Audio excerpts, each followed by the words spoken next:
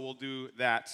We want you to make aware with the Fall Festival in mind, especially, and even look around. That there's not many seats. People are trying to find a place to sit. We're actually going to be adding a service next week. We announced that last week.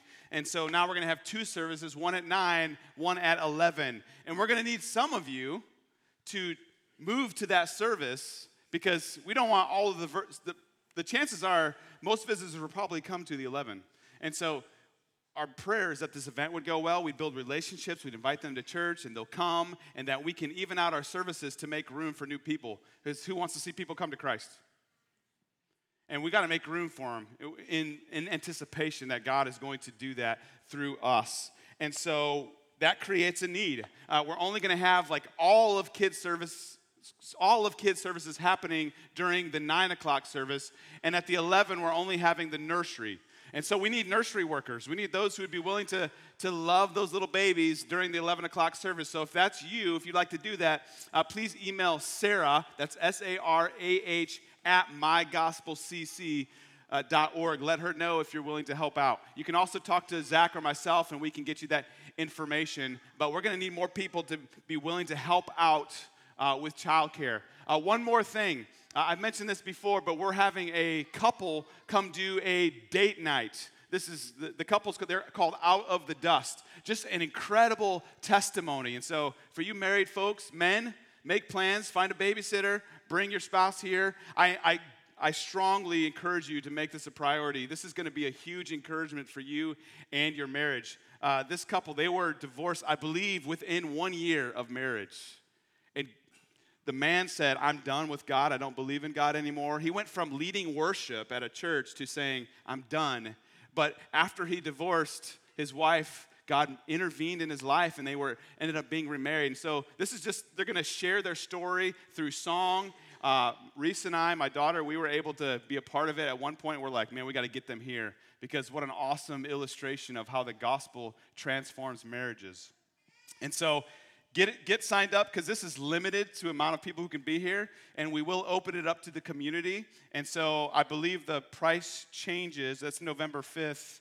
I think the last week it actually goes from $30 to $40. So you want to get signed up for that now. We'd love for you to join us for that. Also, I want to say on November 7th at 5 p.m., we're having a kids ministry meeting. So if you teach currently, you help out in kids ministry, or you're interested, we'd love for you to be a part of that meeting. November 7th, 5 p.m., that's a Sunday night, right back here in this room. Well, open your Bibles to Acts chapter 7. We are continuing our series in Acts that we've entitled, To the End of the Earth.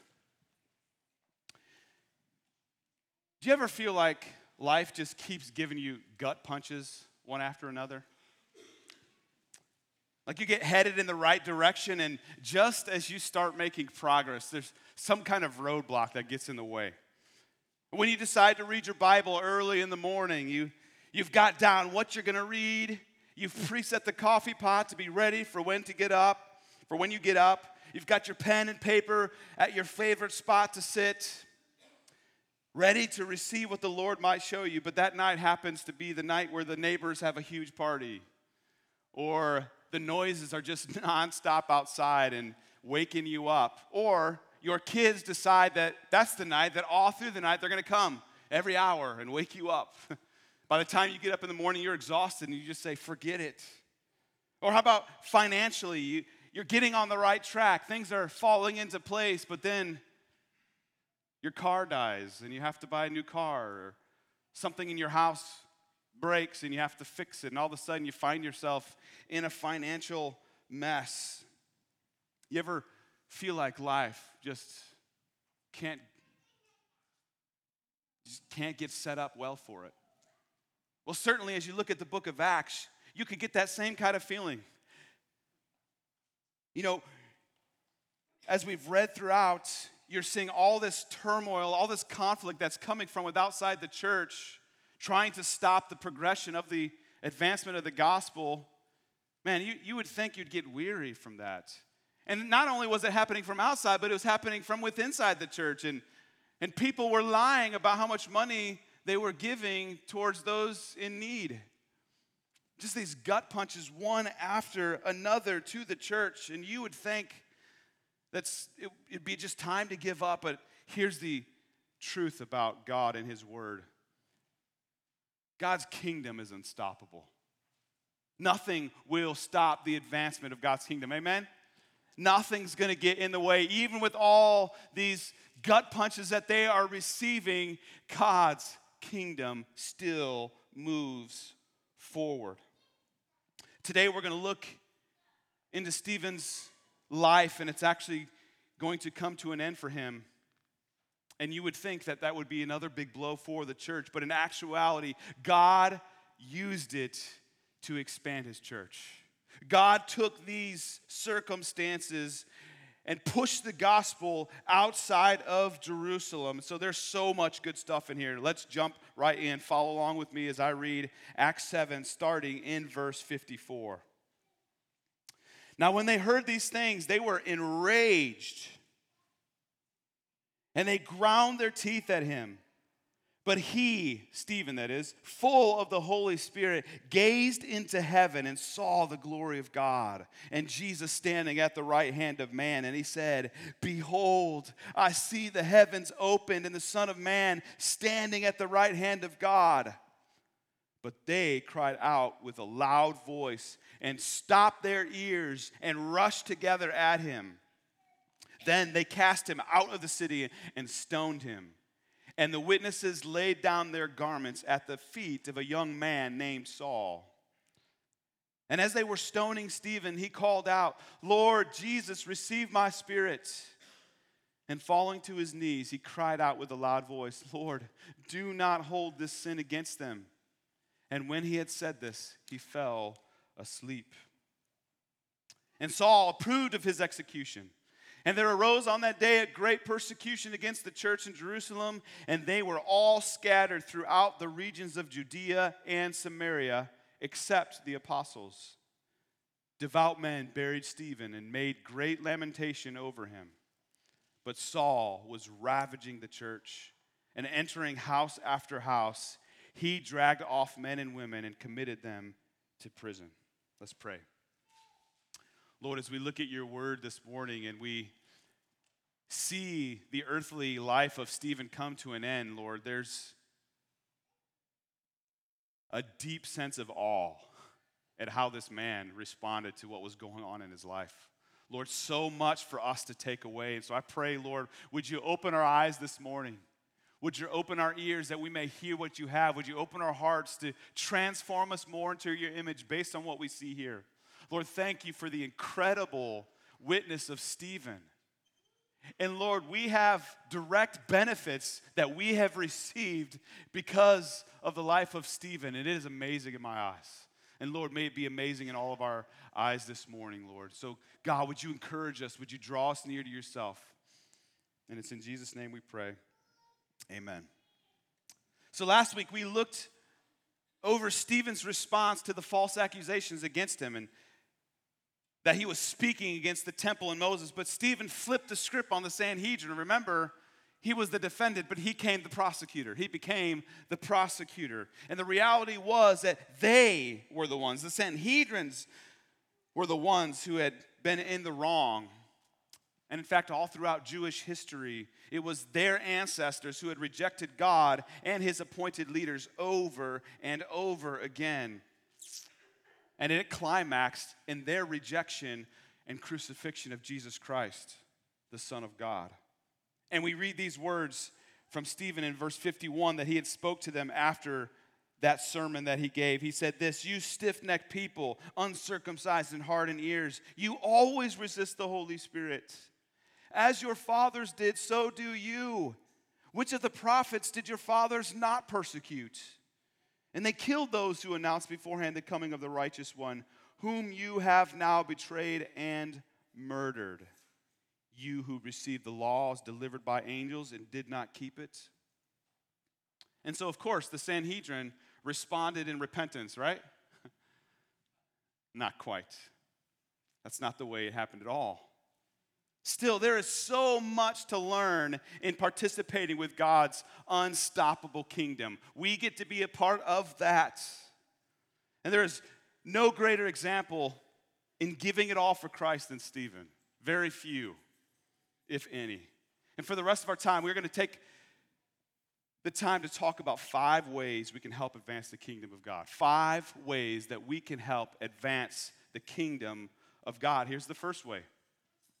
Don't let your circumstances take your gaze away from Christ.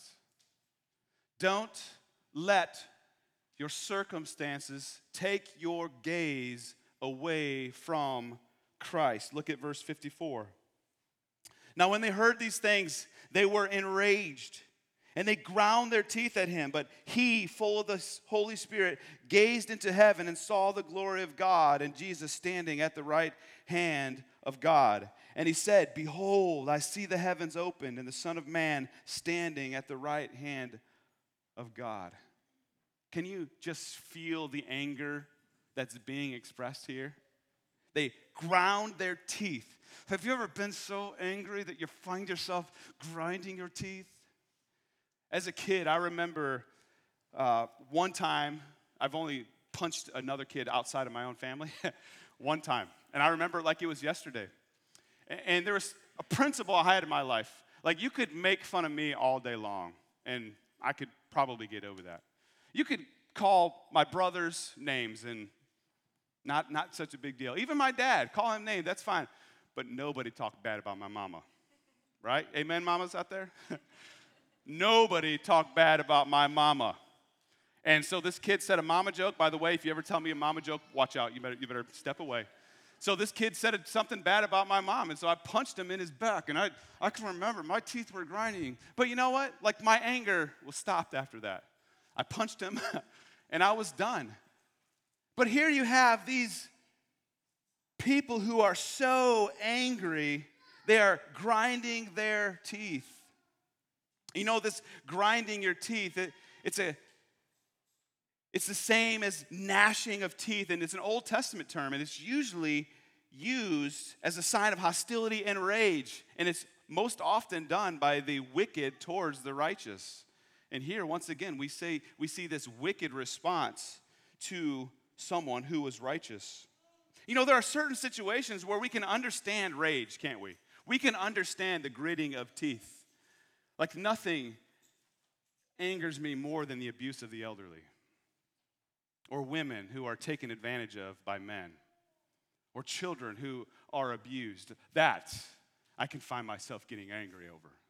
That I can find myself ready to throw some punches. Like, those are the people of all, men especially, we should be caring for. I could understand that. I could understand a senseless murder and being angry at that. But is there any justification that you see here of this kind of wrath towards Stephen? And yet, imagine Stephen in this situation. Certainly, he's got to know what's coming. Certainly, he has seen what has been taking place in the church. He saw what happened to his Savior. He's got to be aware that this isn't going to end well. And if you're Stephen, couldn't you understand if he was gritting his teeth? Like, what are these people doing? I didn't do anything to deserve this. But listen to how he responds. Listen to his kingdom focus. He said, "Behold, I see the heavens open and the Son of Man standing at the right hand of God." Isn't that an amazing response? He is facing this insurmountable circumstance that for most of us, if not all of us, would be absolutely overwhelming. And yet, where's his gaze at? It's on Christ. He's looking to Jesus. He's not allowing his circumstances to pull his gaze away from him. And I find this interesting too. What is Jesus doing? What's his posture before Stephen at this point? What does it say? What is he doing? He's standing at the right hand of God. Now, when you think of Jesus at the right hand of God, what is he usually doing? He's usually sitting. So why is he standing? Well, let me help you understand it by this way. When somebody comes to your house, a new guest comes to visit you, do you sit at your seat and hey, come on in. I hear you, just come on in. Or do you stand up? Or if your spouse is there, they welcome them in. Usually the other one stands up to greet them as well. I think Jesus is standing because he's about to welcome Stephen into eternity. Stephen had a kingdom mindset. He did not allow his circumstances to pull his focus, his gaze off of Jesus. He stayed focused on his first love. And this is the call for us as well, isn't it? And it is so challenging, financial struggles that come our way, and we're tempted to ask, God, where are you? Sickness comes. God, are you paying attention? Relational strife. God, I thought you cared. But let Stephen be an example to you. He's facing imminent death. He's about to be martyred for something that he was innocent of. And yet, he's focusing on the Lord. Let that be a challenge to all of us. This is why it is so important for us to be in God's Word, isn't it? He's given us this not so that we open it on Sundays, not so that we can just follow along with the pastor when he tells us to open our Bibles on Sundays, but it's for Monday, tomorrow, when you wake up and it's a new day and you're facing the strife of life. You're going to a job that you don't like. We need the promises of God. And if we aren't in the Word of God, we're not going to understand His promises. And then the circumstances are going to overwhelm us. Because we live so often on our emotions. We need truth to ground our emotions in. I'm an emotional person, in case you didn't know. I'm just the way I'm wired. But I want my emotions to be based on the truth of God's Word. And this is what protects me when the circumstances in my life gets hard. Because I go to the promises of God's Word and what He said. And all His promises are what? They're yes and amen.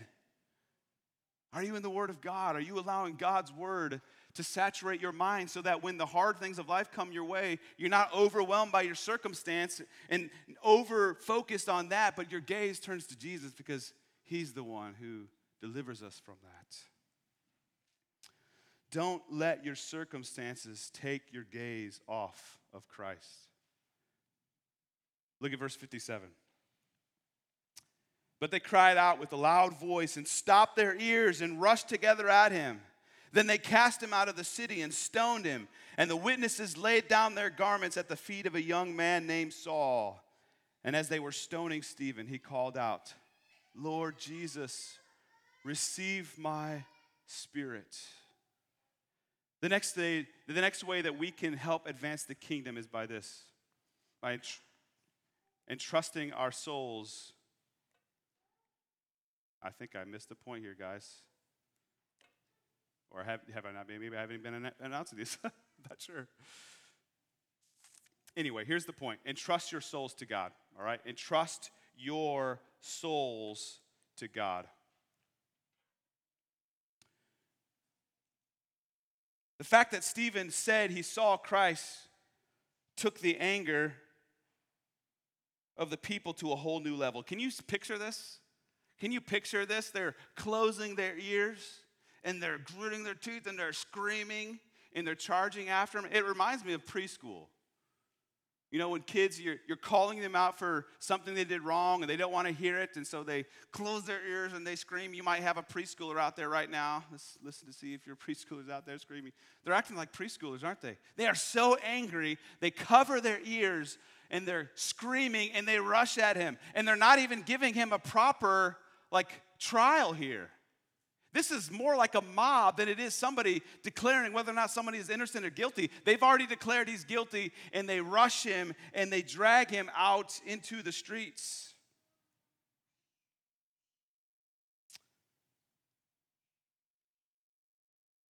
But that's what happens when people are confronted with sin and don't want to be confronted with it.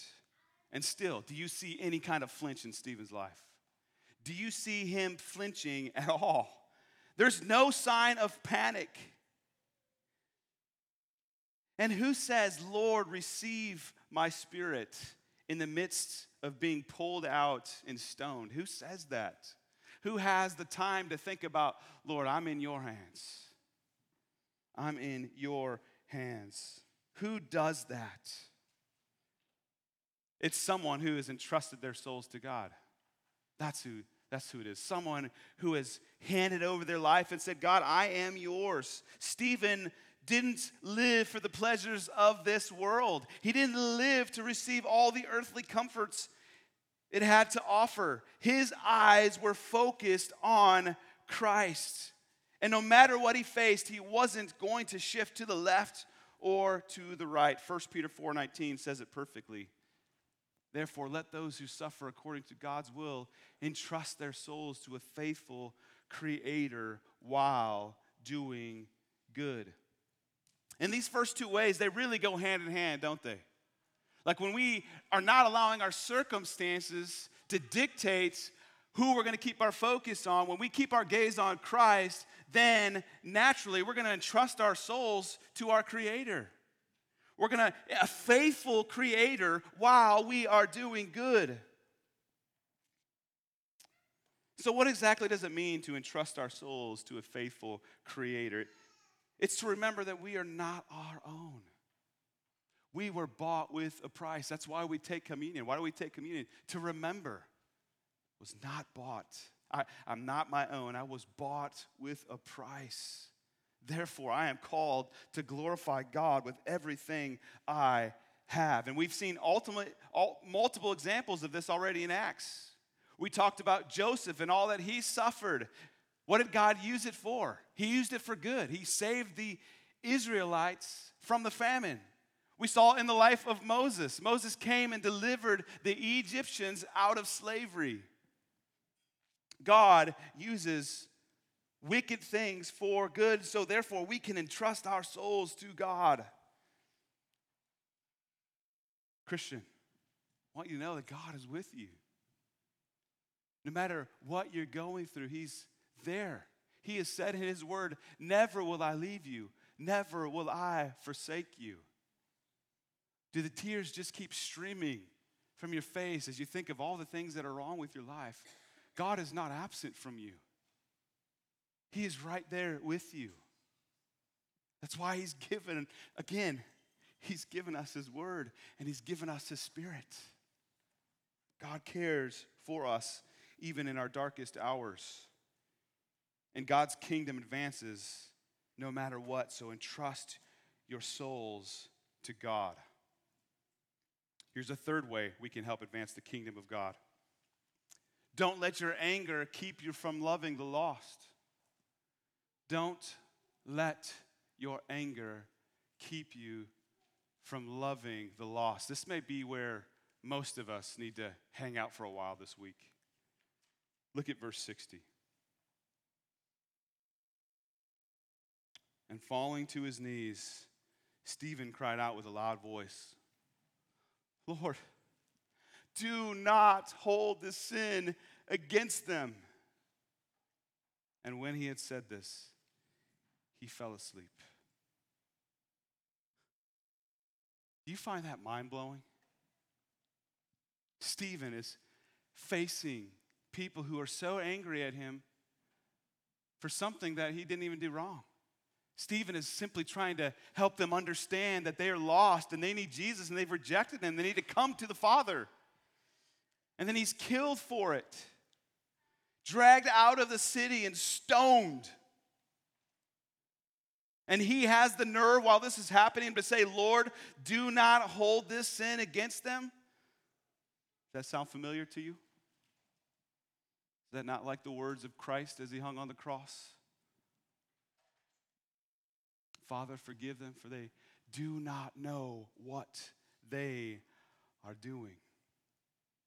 Stephen could have been angry, and we would have been angry right there with them, wouldn't we? And if we were to hear a similar story today, how would we respond? I think about what's going on in the Middle East when the troops pulled out of Afghanistan. I heard of all these churches that were raided by the Taliban afterwards, and many of them slaughtered, just churches completely wiped out. And I wonder, how should we respond to that? Should we be angry? Do we blame those who pulled the troops out and let our Twitter accounts and Facebook posts let them know that What an idiot for doing that. To be honest, I don't have all the answers. Certainly, sorrow is a part of that. We don't just celebrate what happened, but we have to be careful with anger, don't we? Jesus has said to us, anger does not bring about the righteous life that God requires. And so we must guard our hearts in this. Of course, we don't want other Christians to die. But isn't there a sense of awe when we hear of believers who are facing imminent death and instead of running from it, they stand up and say, no, Jesus is my Lord and I will not turn my back on him. Isn't there a sense of awe and beauty in that? Don't be fooled to think that those Christians who were murdered, that those things will not have fruit from it. Absolutely they will. And I have read and I believe that Muslims who have participated in that have received dreams from God, who have seen their need for Jesus and repented because they've seen the bold faith of those who claim Christ even when their life is at stake. Don't let anger keep you from loving the lost. You may not know this, but this week was the 485th anniversary of the death of William Tyndale. You heard that name before? You should know this name. You should read biographies on him. For those unfamiliar with who he was largely responsible for translating the Bible into the English language. But in his time, that was not looked upon with favor. The religious leaders did not want the common people to have the Bible in a language everyone could understand. It was only for the elite. So William actually had to flee England in order to spare his life. And while he was out, he befriended some people, but they ended up betraying him. And on October 6th, 1536, William Tyndale was strangled and burned at the stake. And much like Stephen, there wasn't a complaint. He didn't demand justice. Instead, his eyes were on Christ and his heart was for the lost. And these were his last words: Lord, open the King of England's eyes. And 2 years later, the King of England demanded that the Bible be available in the English language for all people.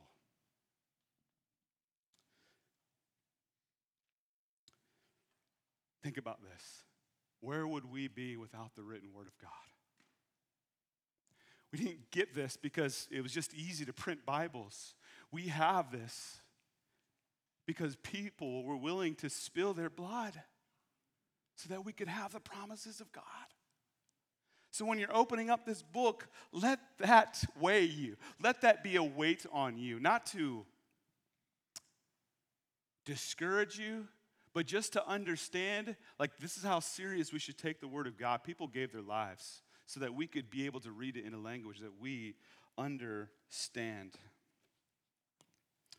And let me ask you this: do you have a heart for the lost?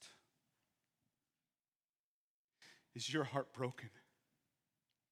This is convicting for me, for them so deeply, that when they are making life horrible for you, do you still want to see them come to Christ?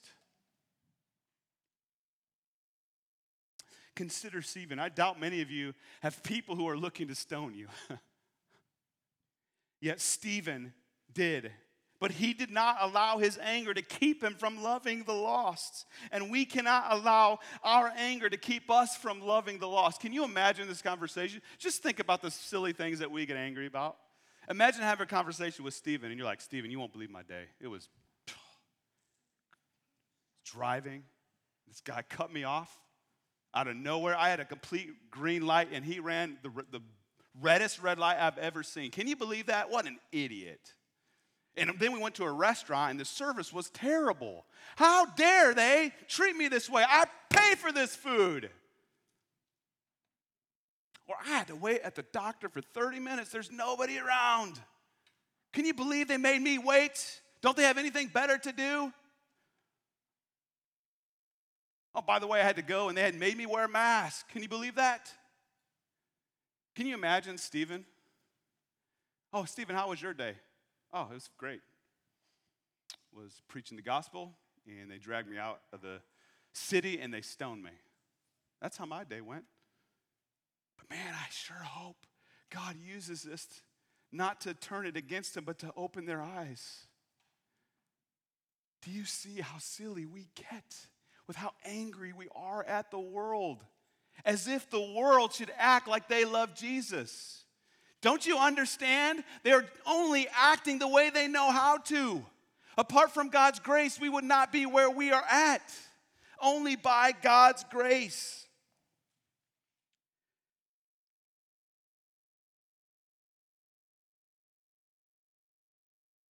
Do you care about those people who are perishing?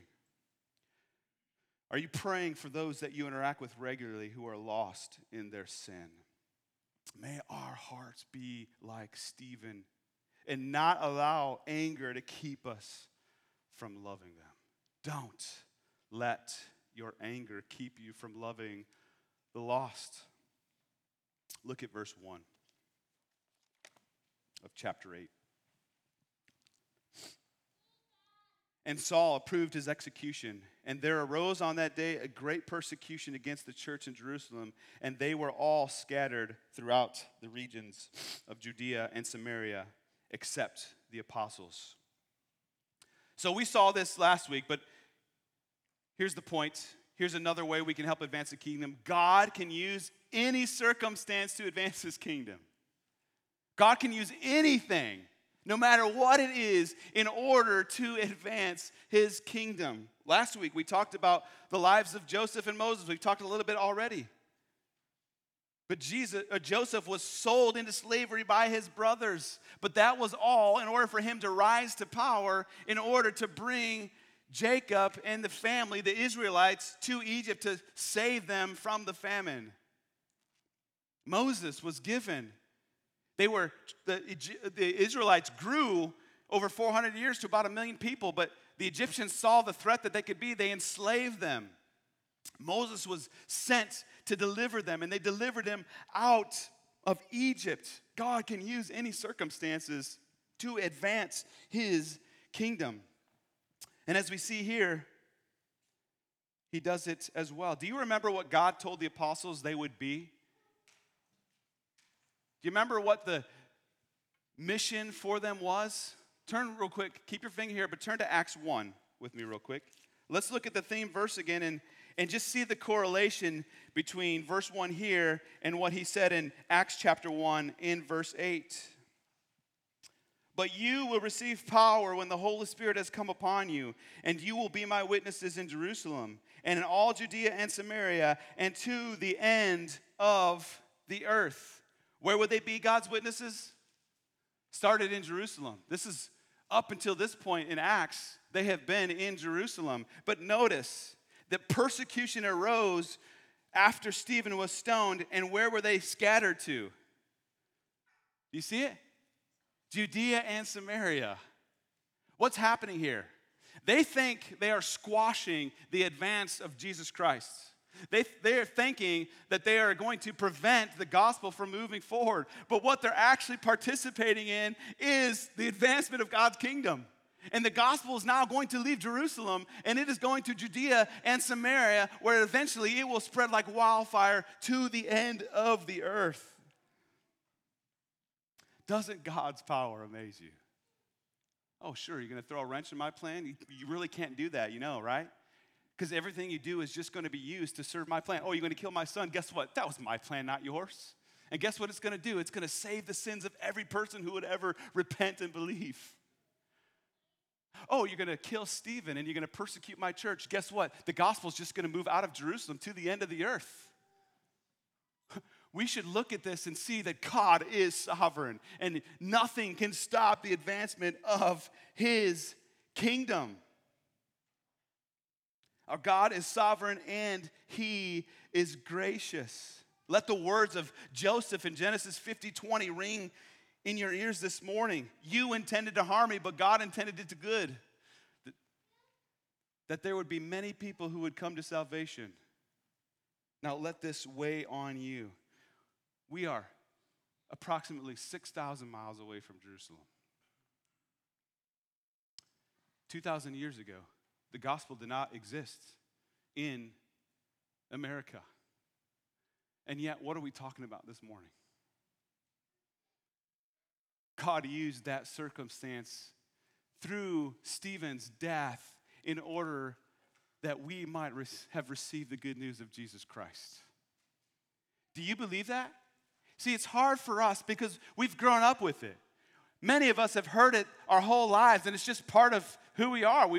I was raised in a Christian home, and so I've heard the gospel since I was a child. And so sometimes this doesn't really set in, but we have the word of God. We have the gospel because of the faithfulness of his people throughout time. God can use any circumstance to advance his kingdom. Brothers and sisters, do not lose sight that God is always with his people. He is in control of everything that is going on. And even in the hard circumstances, God can use them to advance his work. Don't lose heart, believer. Even the hard things that you're going to, God will use it for our good.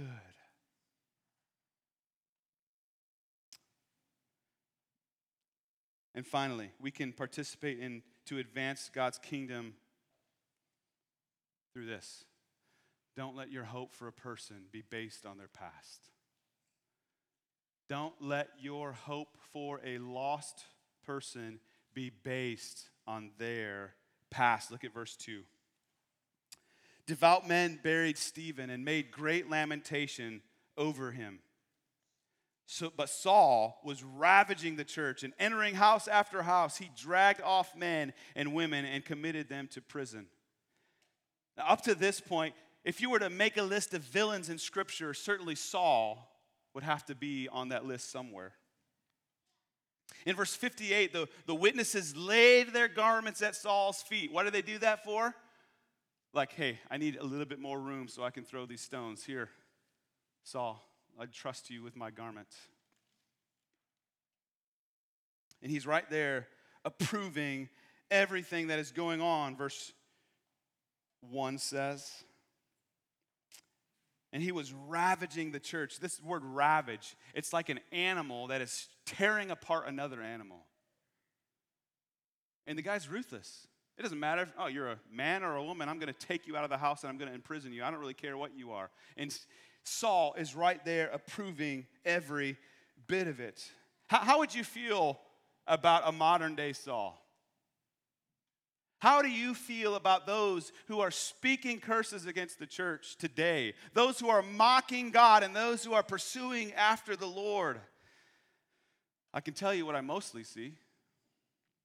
Angry posts mocking unbelievers, even to the point of vulgar language in the name of Jesus. What does that come from? I see a lot of complaining, demanding justice. Now, praise God, we live in a free country. Praise God that we can speak up for freedom. And I believe as long as we have the right, that we should, but not at the expense of our Christian witness. And here's what we could miss out on if we do not respond lovingly to people like Saul.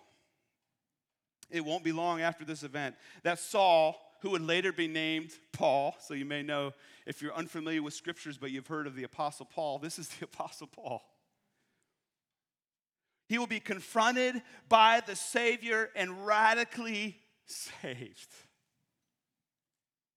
Do you believe God is in the business of saving lives of even the most outlandish sinful people today? Do you believe that he can save anyone? Do you? Do you live your lives as though that's true? Or do you hold bitters? Amen. Whoever said yes, amen. Or do you hold on to the bitterness and you just think about how evil they are and you want the whole world to know that you disagree and hate them? That's what I see mostly from the Christian world, if I'm honest. What would Stephen say if he was right here with us? What would Jesus say as he hung on the cross by those who killed him? Anybody been killed lately? No, because you're here. And you got Jesus and Stephen who were killed for their faith, and they were asking God not to hold their sins against them. Christians, we got to be better. Do we believe that we've been saved by grace? Do we believe that God's mercy has been poured out on us? If so, then all the more we should be willing to extend that same grace and mercy that we've received. Who's nailing it? I mean, who is just living this Christian life and getting it right 24/7? None of us are. Therefore, nobody is without hope. Listen to why Paul, who was Saul, responded the way he did when he persecuted Christians. 1 Timothy 1:13 says this, though formerly I was a blasphemer, persecutor, an insolent opponent, but I received mercy because I had acted ignorantly in unbelief. Why did Paul act the way he did? He was ignorant. Why do unbelievers respond the way they do to the things of the Lord? They are ignorant. They don't need our angry posts at them. They don't need our hateful speech back to them. What they need is for God's people to get on their knees and pray that God would rescue them. I'm saying this to me as well. Please don't think that somehow I'm nailing this.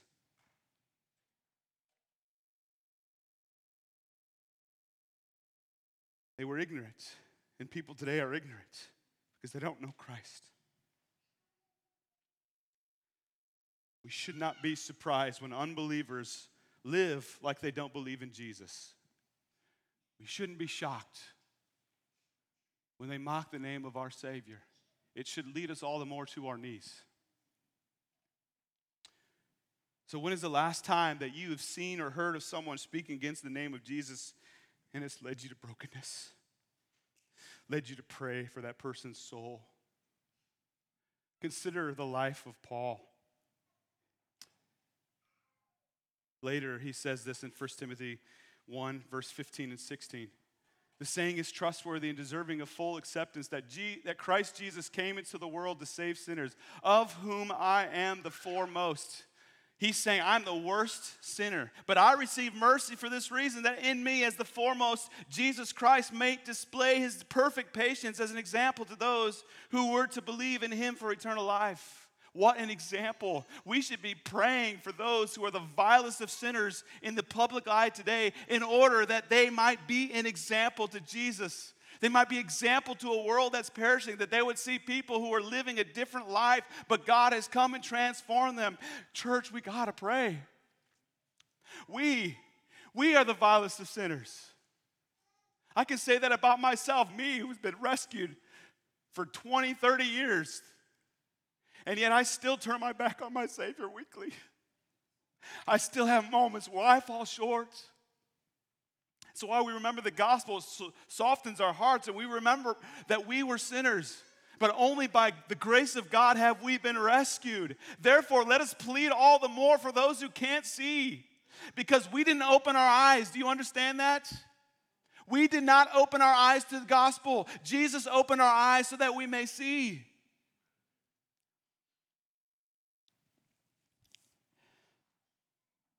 God's kingdom is unstoppable, and he has the power to save even the vilest of sinners.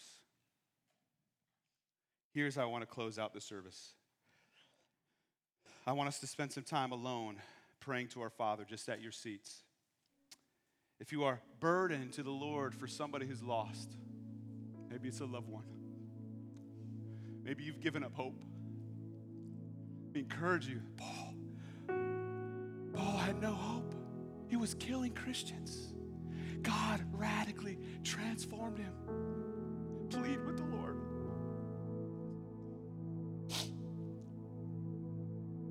Perhaps you've been unmoved by the lost in your life, even to the point of anger. Maybe your prayer is that God would break your heart. That you would stop your angry posts and angry ways and angry heart. That you would ask God to soften your heart because they're just only acting out of ignorance. Or maybe you are the lost one. Maybe you just need your eyes open to the gospel for the first time. I would encourage you to talk to Mark Jones or myself or somebody that you know who could point you to Jesus.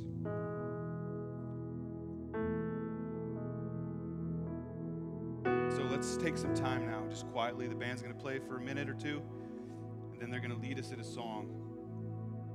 But let's just seek the Lord now, asking for God to rescue the vilest, to soften our hard hearts, and maybe to rescue us.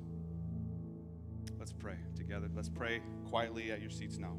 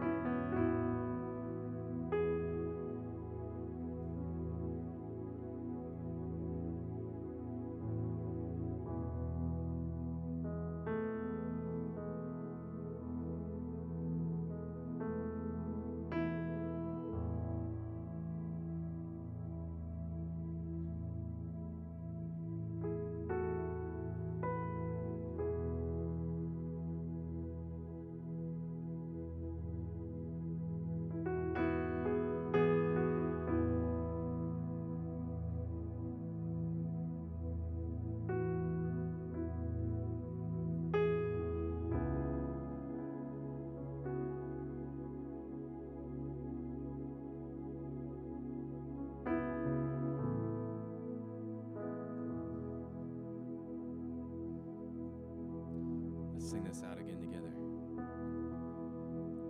Behold the man upon a cross, my sin upon his shoulders. Ashamed, I hear my mocking voice call out among the scoffers.